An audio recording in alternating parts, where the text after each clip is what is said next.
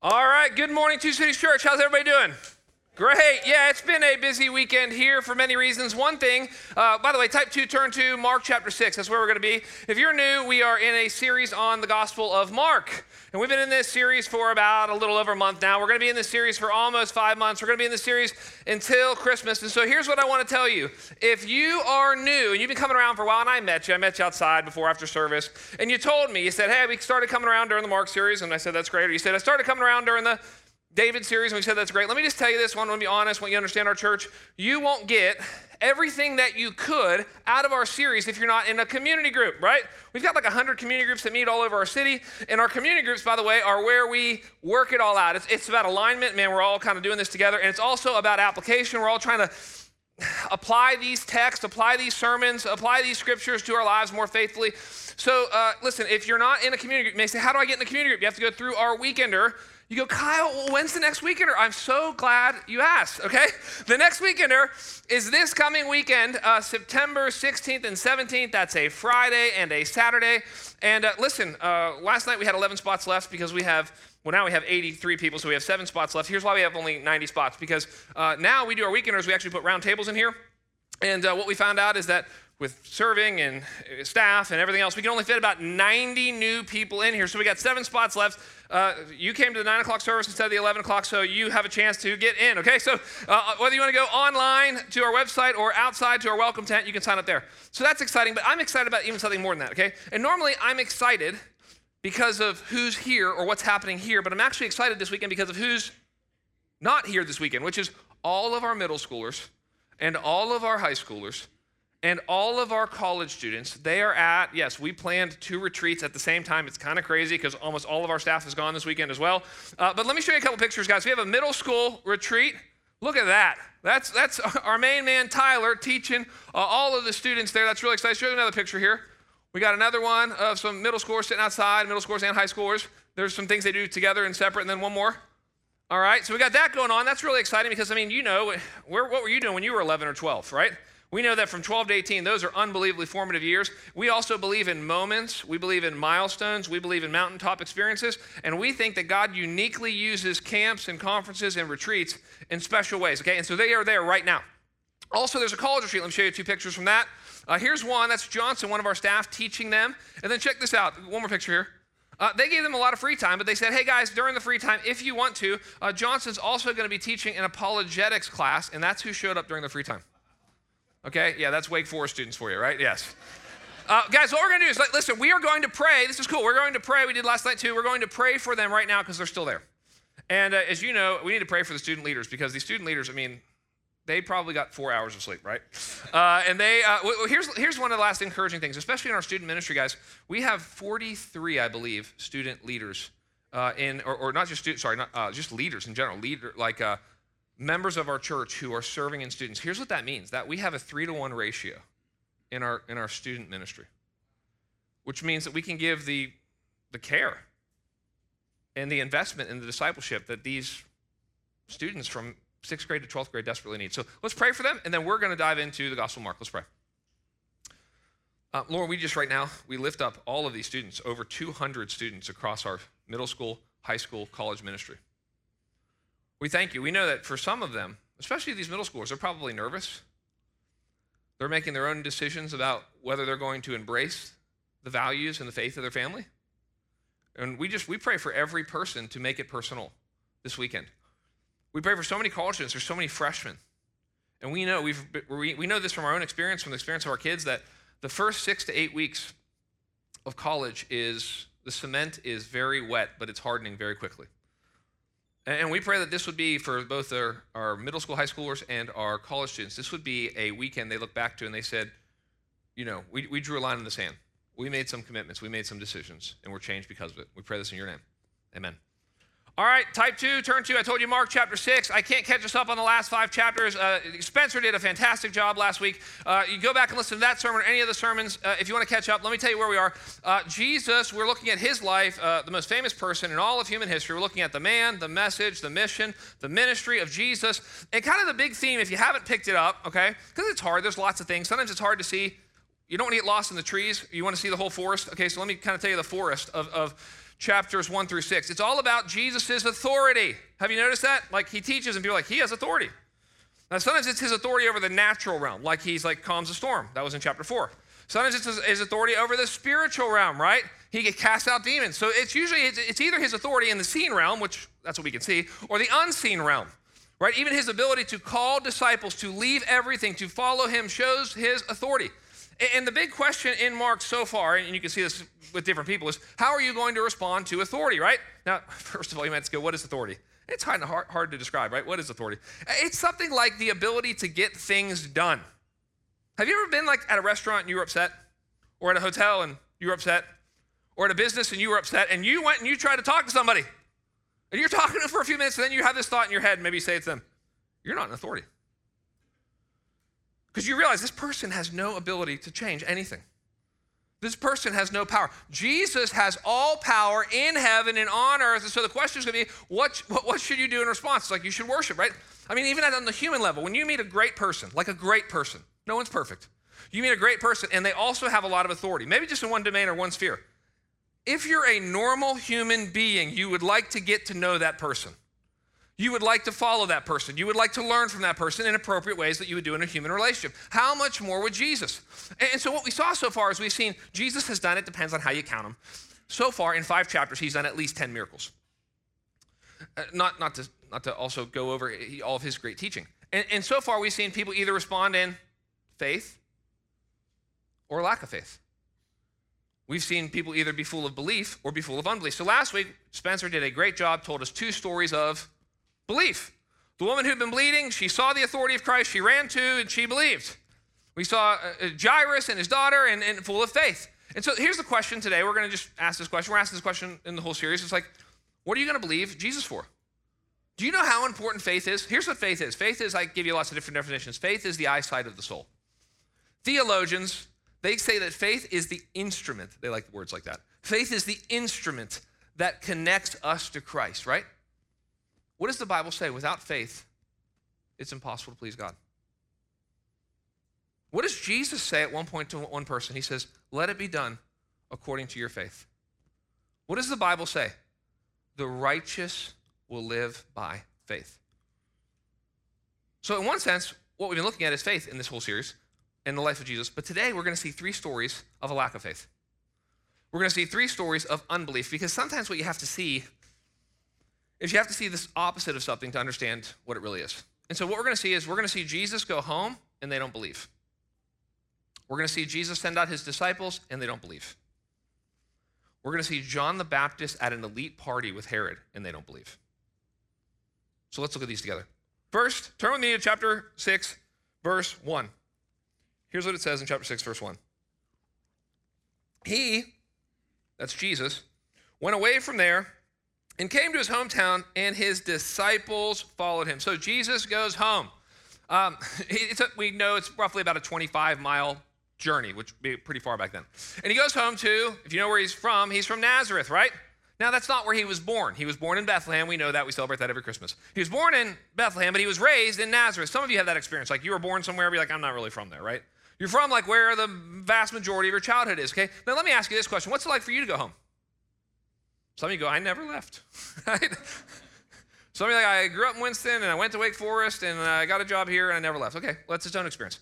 A lot of us, especially in transient culture, what we have happen is that we leave for a season, and then we come back. We left for college, we left for career, we had some kids, we came back. And it's a weird experience to come back home, especially the smaller your town is, right? So Jesus is from a town we know by the size of the well, about 100 people. And it's a very religious context, and things change a lot now, but back then, things didn't change very quickly. So Jesus comes home, and, a lot's changed in his life.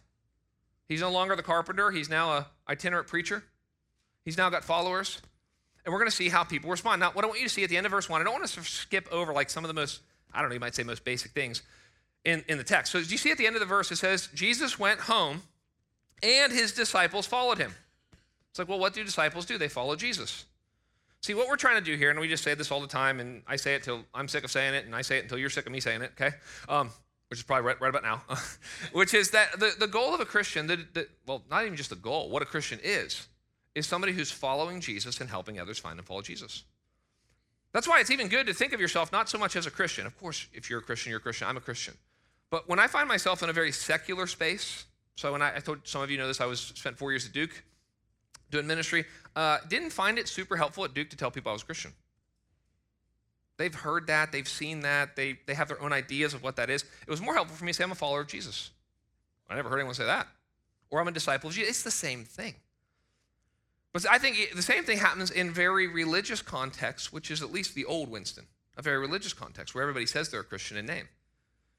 But most people's Christianity, here's what most people think Christianity is, especially Winston-Salem. They think it's I show up and I listen to sermons and I sing songs that make me feel a certain way on the inside. And I get 1 hour free of childcare. And we thank God for the kids ministry. And we are so unbelievably grateful for such a great worship team. And I hope you get a decent sermon. But I just want to be very, very clear that Christianity is not, I listen to sermons, I sing songs, I have feelings inside, and I get some free childcare, and I have some friends that are nice. Christianity is I'm following Jesus, and I'm helping others find and follow Jesus. And if you're not doing this, if you're not following Jesus and helping others find and follow Jesus, I don't know how else to say this as nicely as I can, as spirit-filled, Christ-centered, winsomely as I can. I don't know what you mean when you say you're a Christian, because that's what a Christian does. Okay, so verse 1, that's what they're doing. Okay, the disciples, they're following Jesus. Now, let's look at verse 2. It says this, look where Jesus leads them. And on the Sabbath, he began to teach in the synagogue. Jesus leads them to church. What an amazing idea. And many who heard him were astonished, saying, look, they start asking questions. This is Jesus' hometown. They start asking questions. They ask 3 questions. Where did this man get these things? What is the wisdom given to him? How are such mighty works done by his hands? So he shows up and things have changed and people don't understand it. They're trying to figure it out. Why is he such a great teacher? And look what they do. Here's how they try to describe it. Verse 3, we're going to camp out here for a little bit. Here's what it says. Is this not the carpenter? So they think about him only in terms of his occupation. Is this not the carpenter, the son of Mary, the brother of, and it seems like Mary and Joseph love names that ended with J. Do you see this? Jesus, Joseph, Judas, James, and then finally Simon. Finally, we ran out of J names. Simon, okay. And are not his sisters, so we know, here's what we know, right? This is helpful to know, because sometimes we have a view of Jesus that we don't understand. He had a very human experience. So here's what we know. Jesus had 4 brothers, their names, and Jesus has at least 2 sisters. We don't know how many. Could it be 3 or 4 or 5 sisters? It could. So here's what we know. And then also look here. It says this. Are not his sisters here with us? So here's what we know. Jesus shows up. He's teaching in a local synagogue, and we don't know if his brothers are there, but his sisters are sitting there. And it says this. And they took offense at him. Here's what happens. Jesus goes home, and people cannot understand his divinity. They only understand his humanity. And part of being a Christian, and part of what we're doing each week, like why are we walking through whole books of the Bible? Why do I preach for 40 or 50 minutes? Why do we ask you to keep coming back? It's because there's a lot of things to learn.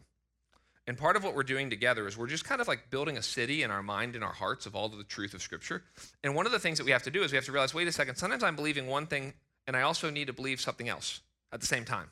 So I'll give you an example. A couple weeks ago, I was up here, and I was talking about the baptism of Jesus, and I just took about 5 or 10 minutes, and I said, hey, guys, hold on.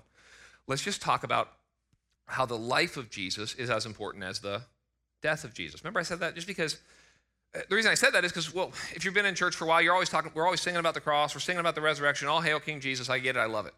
Or you're thinking about Christmas, right? We're talking about the birth of Jesus. The only thing that we're forgetting is his entire life, okay?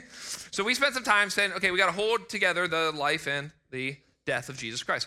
Okay, we're not going to return to that. We have to hold together his humanity and his divinity.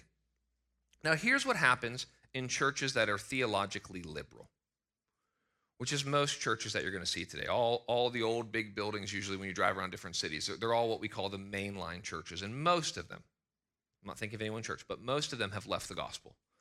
And what they've left is they've left the divinity of Christ, but they've tried to just hold on to the humanity of Christ, right? They see Jesus as a good example. They see Jesus as a poor Galilean peasant who was a good teacher.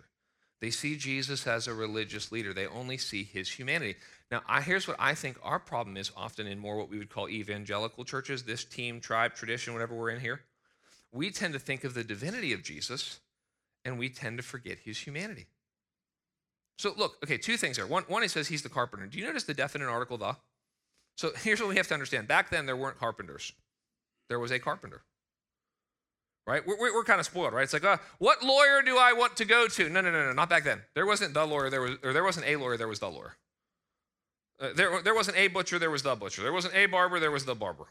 If there was even barbers, I don't know how that works. Okay? You get the point and principle I'm trying to say. So Jesus, here's what this is interesting. Here's what we know about Jesus. He dignifies work, by the way.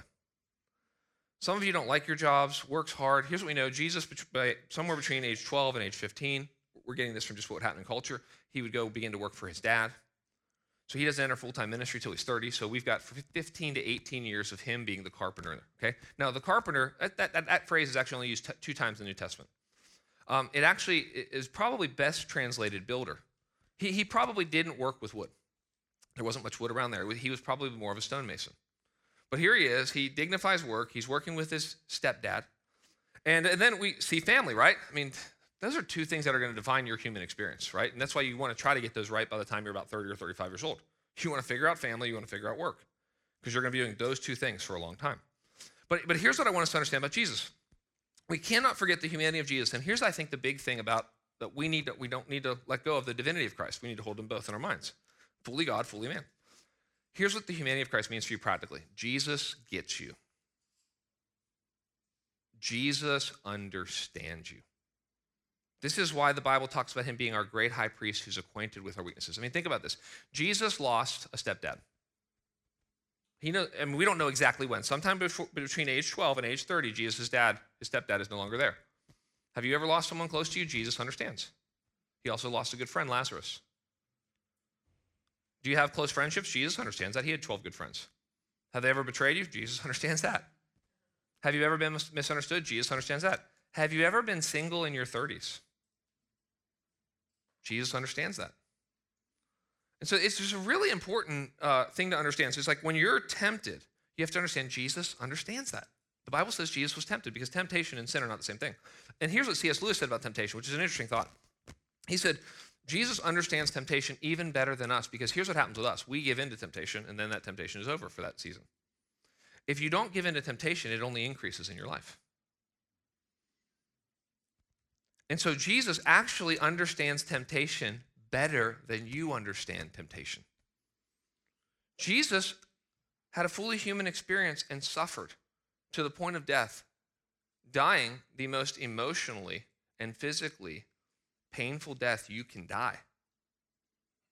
The word excruciating we get means from the cross.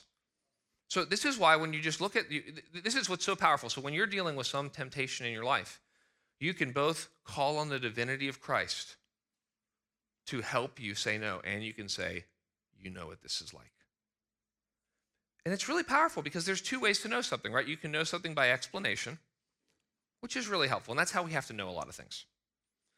Read this book, listen to this podcast, watch this YouTube video, take this class, and then you learn it by explanation. But what you really need to do is learn it by experience. This is what the medical community has figured out, right? It's like, okay, we'll take your organic chemistry and take your medical school and all that. But by the time you get into residency, it's time. It's time, and if you need fellowship, you're going to need to learn these things by experience. So there's the humanity of Christ. There's also the divinity of Christ. Now, people have struggled with the divinity of Christ. There was something that came out years ago in the 70s called the Jesus Seminar. It was very interesting. Basically, it was a bunch of, I know I keep talking about the theologically liberal Protestants, but that's what they were. Like, professors that teach religion at universities, okay? Well, they got together and they said, let's figure out the historical Jesus. You ever heard of the historical Jesus? If you take one religion class, you'll hear about the historical Jesus. And he's different than the Jesus of faith, they tell us. Or all you have to do is watch like one Discovery Channel documentary at Easter and you'll hear about the historical Jesus. Well, anyway, what they did, it was kind of interesting. This really happened. It sounds like a joke, but they got a bunch of guys in a room and they had 4 different color pebbles. And they read all of the red letters of the New Testament. And they threw one, I can't remember the colors. They threw one pebble in it, they said, Jesus definitely said that. And they threw a different pebble in it, Jesus maybe said that. They threw another pebble in, Jesus probably did not say that. And then they had a different color pebble for Jesus definitely did not say that. And what they found at the end, unbelievable. What they found at the end, based on their research, was that only 18% of the red letters Jesus really said. Now here's what's interesting. A critic of the Jesus Seminar said, well, you know what's really interesting? When you tell me the Jesus, that 18%, he sounds like a theologically liberal Protestant professor. Because this is our temptation, right? Our temptation is to domesticate Jesus. Our temptation is to manage Jesus. Our temptation is to see God created us in his image, and we've been trying to return the favor ever since. But then we have to hold on to the divinity of Jesus, okay? And it's interesting because Christians have been defending the divinity of Jesus. And actually early on, I know I'm giving you a lot of background tonight, or this morning, but early on, there was these Gnostic Gospels written by Christians. So they're not in our New Testament, they're not the Word of God, they're not even probably fully true, or any true maybe. They were written in the 200s and the 300s, and there's these things called the infancy Gospels. Because you can understand this, people became very interested in Jesus from age, well, really, age, 2 to 30. Because all we get is one thing about him in the New Testament at age 12. So they start telling these infancy gospel stories. And one of the stories says that Jesus, when he's a little kid, he does all these magic things, and he turns a clay dove into a real dove, and it flies away. My favorite story, it says that some kid was making fun of him. And this was when he was in 3rd or 4th grade. And he turned him into a donkey. Which is what you and I would do if we were the Son of God, right? In 3rd grade. But I show you this to say people have wrestled with how do we hold on to the divinity of Christ. He's real, risen, reigning, returning. And the humanity of Christ. And what you see, by the way, is greatness. And this is what I've been reading about this lately. When they look at the greatest people hold 2 extremes at one time. The greatest leaders are unbelievably kind, but unbelievably direct. Great leaders are unbelievably optimistic, and they're unbelievably realistic. Well, Jesus is the ultimate example. He's fully God, and he's fully man. Now, Jesus is going to interpret what he and the disciples are experiencing. Look here at verse 4. It says this, and Jesus said to them, a prophet is not without honor except in his own hometown, and among his relatives, and in his own household. And he could do no mighty work there, except that he laid his hands on a few sick people, and he healed them. Verse 6, and he marveled because of their unbelief, and he went about among the villages teaching. Jesus basically tells something that we know. He's quoting a proverb of the day, and he says, a prophet is honored everywhere except his own house and his own hometown. So you have to ask a few questions. Well, what is honor? And honor is an interesting thing. Like, we don't really understand honor today. I mean, we live in like a super casual culture, right? No one even wants to be called like, don't call me Mr. Mercer. That was my dad's name, Call me Kyle, right? That's the casual culture. We don't respect parents, we don't respect pastors, we don't respect professors, we don't respect the government, we don't respect bosses. We don't understand honor. Now, what just happened with Queen Elizabeth, what's happening right now, when Queen Elizabeth passed, what you're seeing is honor. That's what we're seeing there. When everybody's crying and King Charles steps up and they say, long live the king, what they're recognizing is that there's an office here. What they're recognizing is there's a history here. What they're recognizing is there's a weight here. And so what Jesus is saying is, it's interesting. If you look, it says that where Jesus is not honored, he's not able to do any miracles. And you go, theologically, right? If you're like me, you're trying to put it together like, well, he's sovereign, he can do whatever he wants. Well, yes, that's true. We don't always understand how God's sovereignty and man's responsibility works together, but here's what we know, at least according to this passage, that a lack of honoring Jesus, which, by the way, we see at the end of verse 6 actually is a form of unbelief, but a lack of honoring Jesus hinders Jesus' ability to work in your life. Now, here's what I want to talk about. Here's the principle of honor that I want us to get, and this is, I don't know where else, they'll be taught in other churches, but I don't know that you'll learn this anywhere else because this isn't taught today. The principle of honor is this. You honor up, honor goes up, and blessing flows down. That's the way God says, if you honor me, I will honor you. And when you honor Jesus, you get blessed. I don't mean the name it, claim it, gab it, grab it, blessings of health, wealth, and prosperity. I mean the good biblical blessings of life. Now, some of you know this, right? Let's move on just for a second from Jesus' experiences. Some of you have experienced this, right? Some of you feel like, maybe you're the guy, maybe you're the girl, who you feel like, I am honored everywhere except my home. I go to work and they call me sir or ma'am, and I get bonuses, and I get promotions, and I ask someone to do something and they do it, and I have a role, and I have status, and I have influence, and I go home and I'm the village idiot. And I go home and my husband doesn't respect me. And I go home and my wife doesn't respect me, right? And I've seen this before, right? I think as a general rule, everybody needs to honor everybody, everyone needs to love everybody. I think as a general rule, kids learn love by watching their dad love their mom. And they learn honor by watching their mom honor their dad. So every once in a while, if I hear like an 8-year-old, 9-year-old, 10-year-old, 11-year-old kid complain about his dad, my dad's lazy. My dad watches too much TV. My dad travels too much. Here's what I know. He learned that from mom. Kids don't think that way. Kids learn to think that way because of how mom talks about dad or how dad talks about mom. Now, here's the principle. If you don't honor somebody, now Jesus is the ultimate example of this. If you don't honor somebody, you can no longer receive from them. Let me tell you how this happened in the church world. During COVID, all different churches, pastors had to make decisions about what to do with COVID. I don't want to talk about it, okay? But I'm talking about it just for a second. But this is what happened at churches. A pastor did not make a sinful decision, but made a prudent decision, I don't even care which way, to do something with COVID. And some of the people in the church didn't like it. And they didn't like it, so guess what they don't like? They don't like him. And watch this. This is what happens. I've seen this so many times. All of a sudden, that pastor becomes a terrible preacher. Really? His sermons are probably getting better across time.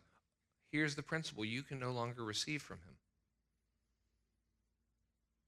You have a root of bitterness toward him. This can happen with a wife with her husband, a husband with a wife, a church member with a pastor, a student with a teacher. Jesus says, because you will not honor me, you cannot receive from me. And he calls it in verse 6, if you look, it says he marveled. We only get 2 times in Scripture we're told that Jesus marvels. He marvels at unbelief. Unbelief is a good way to think about unbelief. It's the sin under every other sin. I mean, it's like, well, you know, if you're struggling with, we're all struggling with sins. We're all struggling with besetting sins, okay? But if you're trying to get to the heart of like, why do I do what I do? Or why don't I do what I want to do? One of the questions that you might ask is, well, what am I believing or what am I not believing that's causing me to do what I'm doing? Now, let me be clear here. Unbelief is different than doubt. Unbelief is a sin. Unbelief is the opposite of faith. Doubt is often a sign of faith, right? If you've never doubted your Christian faith, you may not be a Christian. Because doubt is like, hey, I really believe this. I'm kind of leveraging my whole life on this. I believe in heaven and hell, and I'm like raising my kids this way, and I'm giving money to this, and so I better make sure this is true. Now, unbelief is a settled state. This is what Jesus is condemning. Unbelief is a settled state. Doubt comes and goes during different seasons, maybe during a trial, maybe during suffering, maybe something happens in your life. Unbelief challenges Jesus. Doubt asks Jesus, help me understand. Unbelief wants an answer to everything. Doubt says, I believe there's mystery. I believe God's bigger than me. I believe just because I don't understand it doesn't mean there isn't a reason. And so what we see with the disciples is the disciples doubt.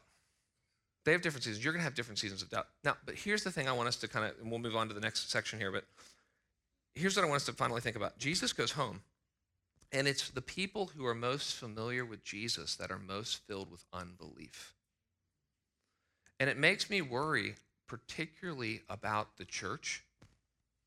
It's like, well, where would Jesus be most familiar to people? The answer would be in here. Or if you want to go one more level, our kids.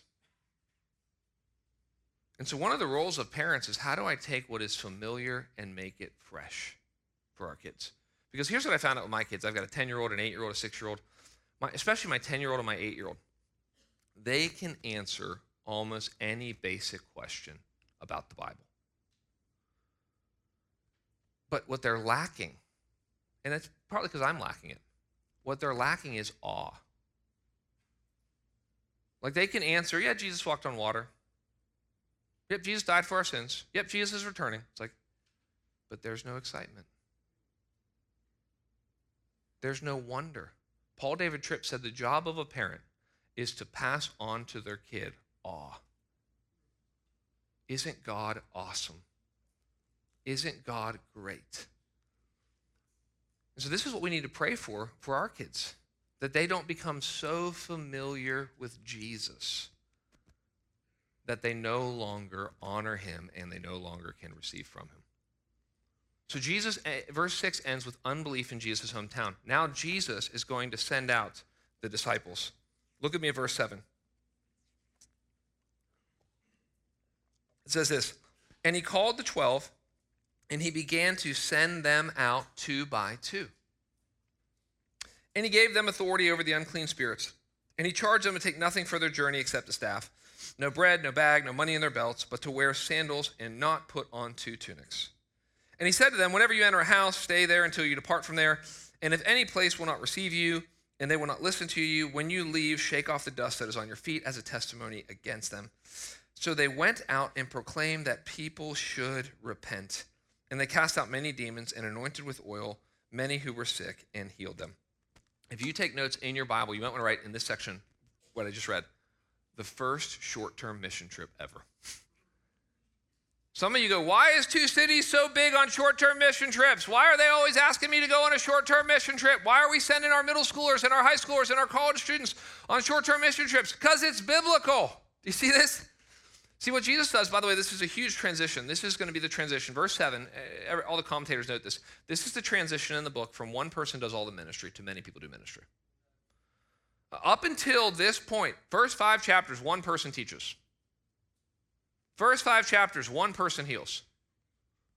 First 5 chapters, one person does all of the discipling. From this point on in the book, Jesus moves to a season of preparation because he's getting his disciples ready to do ministry without him physically there. Jesus here has a multiplication mindset, and it starts with a short-term mission trip. Why are short-term mission trips so important? Well, we don't know all the answers, but they tend to be a discipleship microwave for our faith. When people talk about the church in general, not just our church, when they talk about the American church, probably any church, but when they talk about the American church, they point out something very interesting. They say, you know, the people that tend to be most committed in any church, that tend to be most all in any church, they said there's 2 categories of people. They said, number one, it's usually the people who serve in the kids' ministry. And we all say, amen, right? And we don't know why. Is it they're committed, so they serve there, or they serve there and they see the kids and God works in their heart and they're like super committed? We don't know, okay? But they said the second thing after kids ministry is it's anybody who's ever been on a short-term mission trip anywhere. It's like, I don't know why. Does it just reorient your finances? It reorients your heart? It lets you see genuine spiritual poverty? I don't know. But I want you to know that our heart is to send out more and more short-term mission trips. We are going to have 4 new short-term mission trips in the first 6 months of 2023. Our goal here is for and this is a logistical nightmare, but for everybody here to eventually go on a short-term mission trip and ideally to take your family. So, we have this partnership with Compassion. I've already told the head of Compassion, hey, as soon as trips open up to Uganda, I want to take my whole family. Because we want to go, yes, I've got a 6-year-old, but we want them to see the world. We want them to see real poverty. We want them to see real ministry. Now, here's the goal of short-term mission trips. I just feel, by implication and application, I want to talk about this real quickly. Short-term mission trips have one main purpose. This is it. To serve the people there who live there full-time, ministering to those people. Does that make sense? So the point of a short-term mission trip is not to see the world, although you'll get to do that. The point of a short-term mission trip is not to hang out with your friends, although you'll get to do that. The point of a short-term mission trip is, hey, there are people living there long-term that have given their lives and learned a language and crossed an ocean and said goodbye to parents, and I'm here for 1 week, and my job is to serve them, whatever I can do. But what we're going to see is, also, we'll see this next week, Jesus calls them back from the short-term mission trip, and they have evaluated experiences where he helps them evaluate what they just saw. Okay, so watch this. So he sends them out. Here's what you see.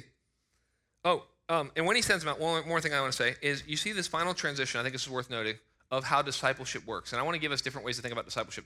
But discipleship is what Jesus is doing. He's getting people ready to do ministry without him physically there, okay? So Dave Ferguson, who pastors a church in Chicago, Illinois, he says there's 5 steps to discipleship. And this is really good. And actually, my wife has taken all of these 5 steps, and this is how we do parenting now. So it works. Parenting is just another word for discipling, okay? So this can work with parenting, but here's the 5 steps. Let me just give it to you. It's I do, you watch, we talk. I know it sounds like caveman, doesn't it? I do, you watch, we talk. Okay, step 1. Step 2, I do, you help, we talk.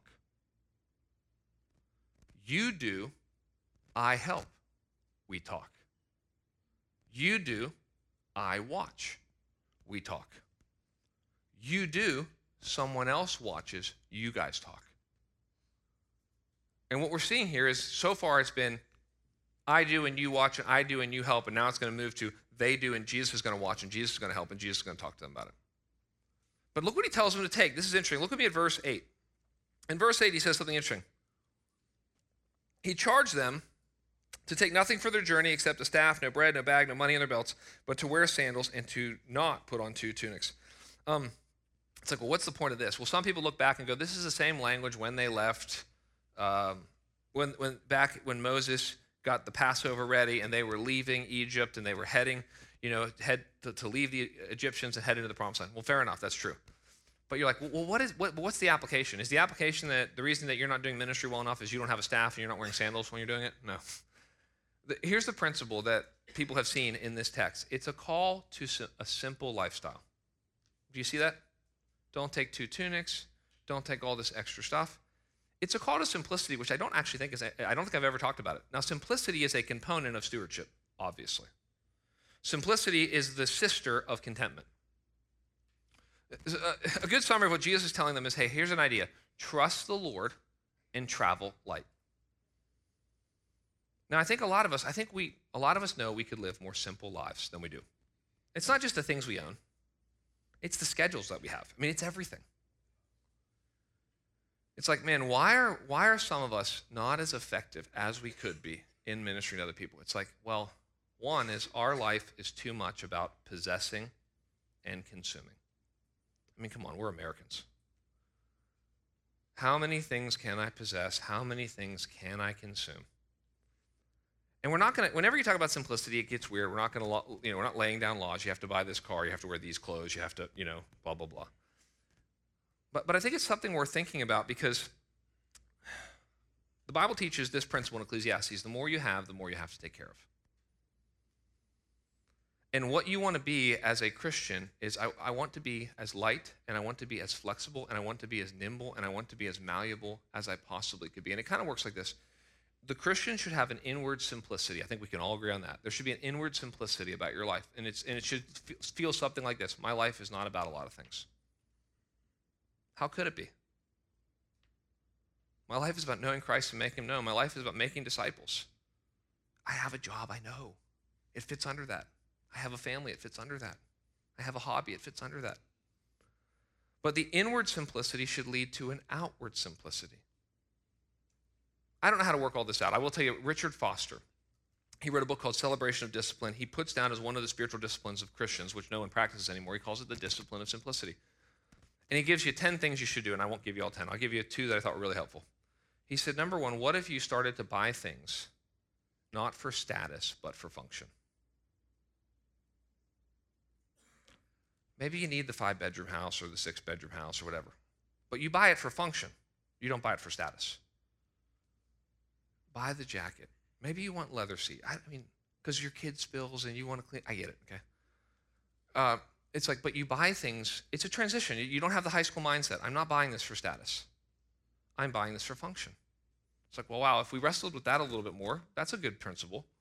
The second principle we said is, and I thought it was so helpful, learn to give things away. I buy a shirt, I give away a shirt. I buy a pair of pants, I give away a pair of pants.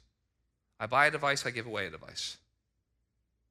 I don't need tons of gadgets and gizmos. I want to travel light and trust the Lord. Now, he tells them the right expectations they should have. Look here.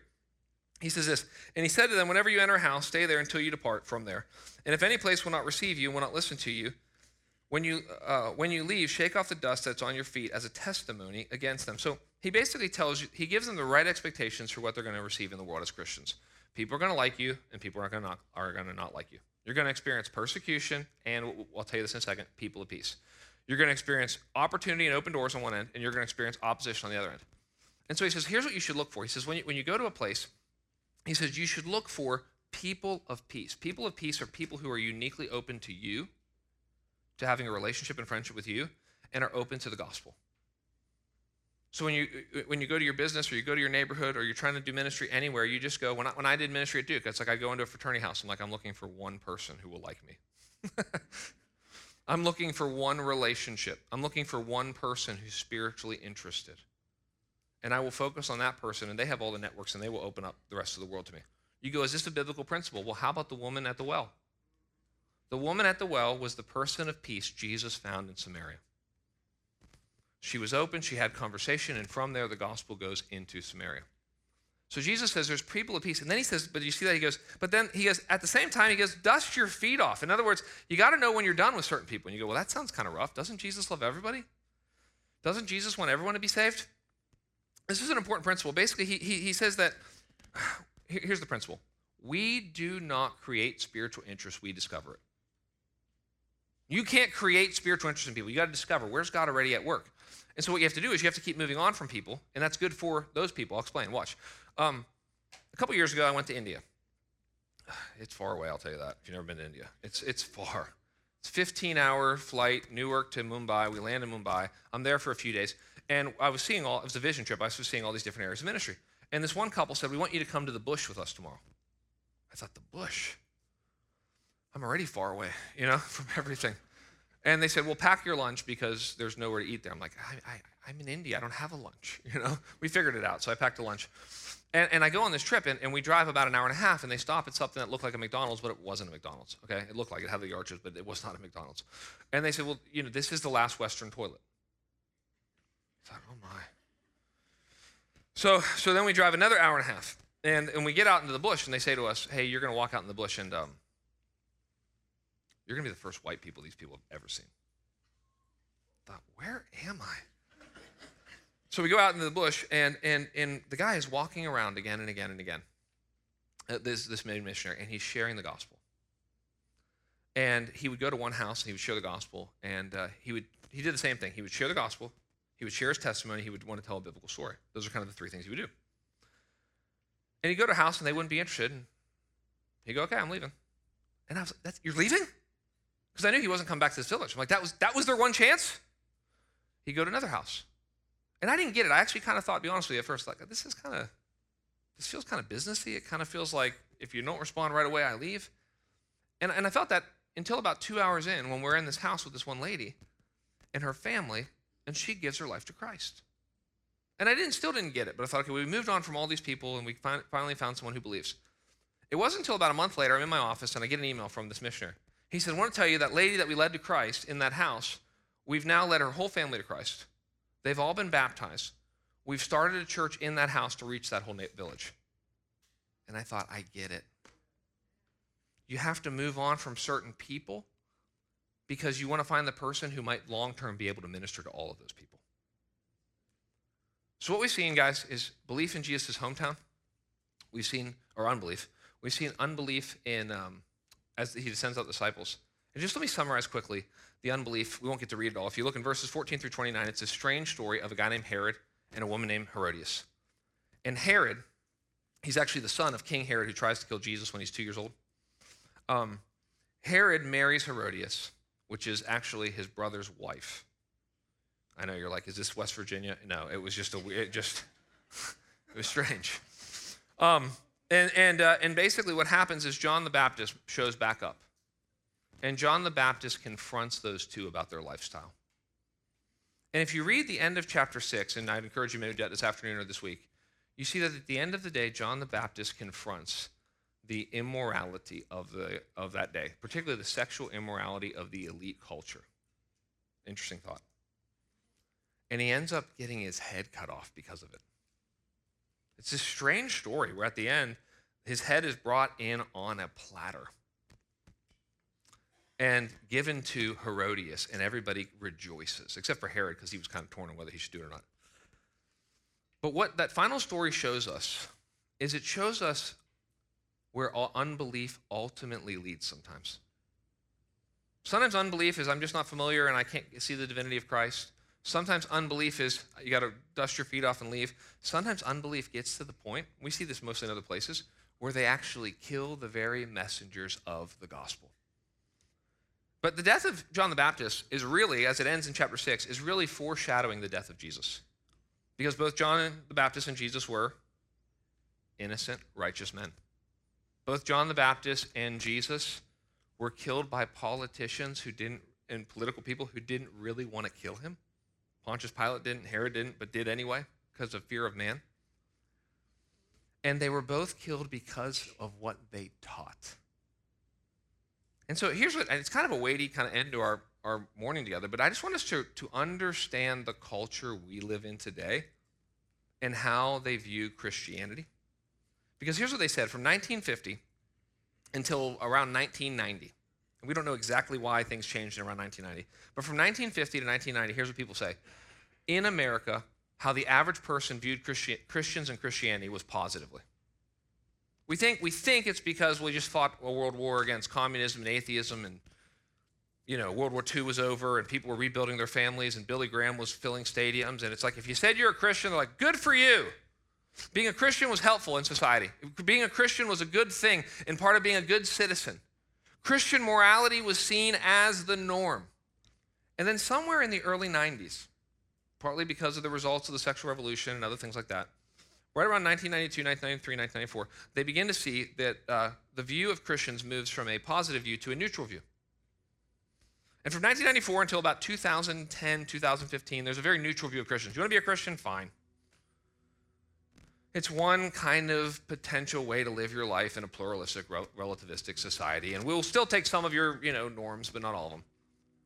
But then in 2013, 14, and 15, there's this huge change in our culture. And we don't fully know why. We're trying to you're looking back on things right in the rearview mirror trying to figure it out.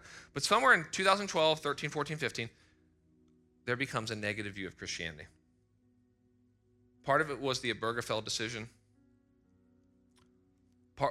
It's just a lot to where now Christians, especially, maybe not as much in Winston, we may still be in the neutral view, but the closer you get to a city, the closer you get to a college campus, and the closer you get to a coast, the more people have a negative view of Christianity. And so this isn't a doomsday sermon. This is just a sermon for us to wake up and say, listen, here's what we're going to do. We are going to continue to honor Jesus Christ.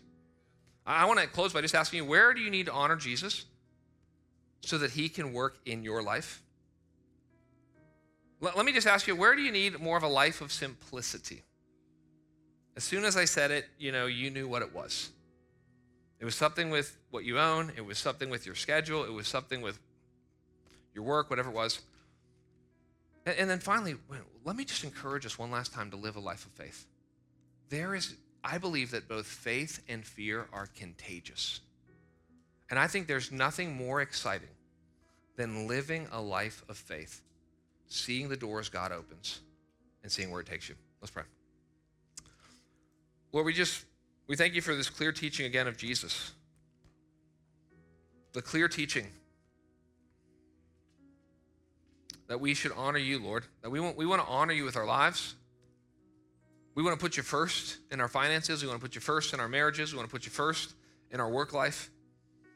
We want to honor you and experience blessing, Lord. I pray for anyone in here who just needs to start honoring somebody in their life.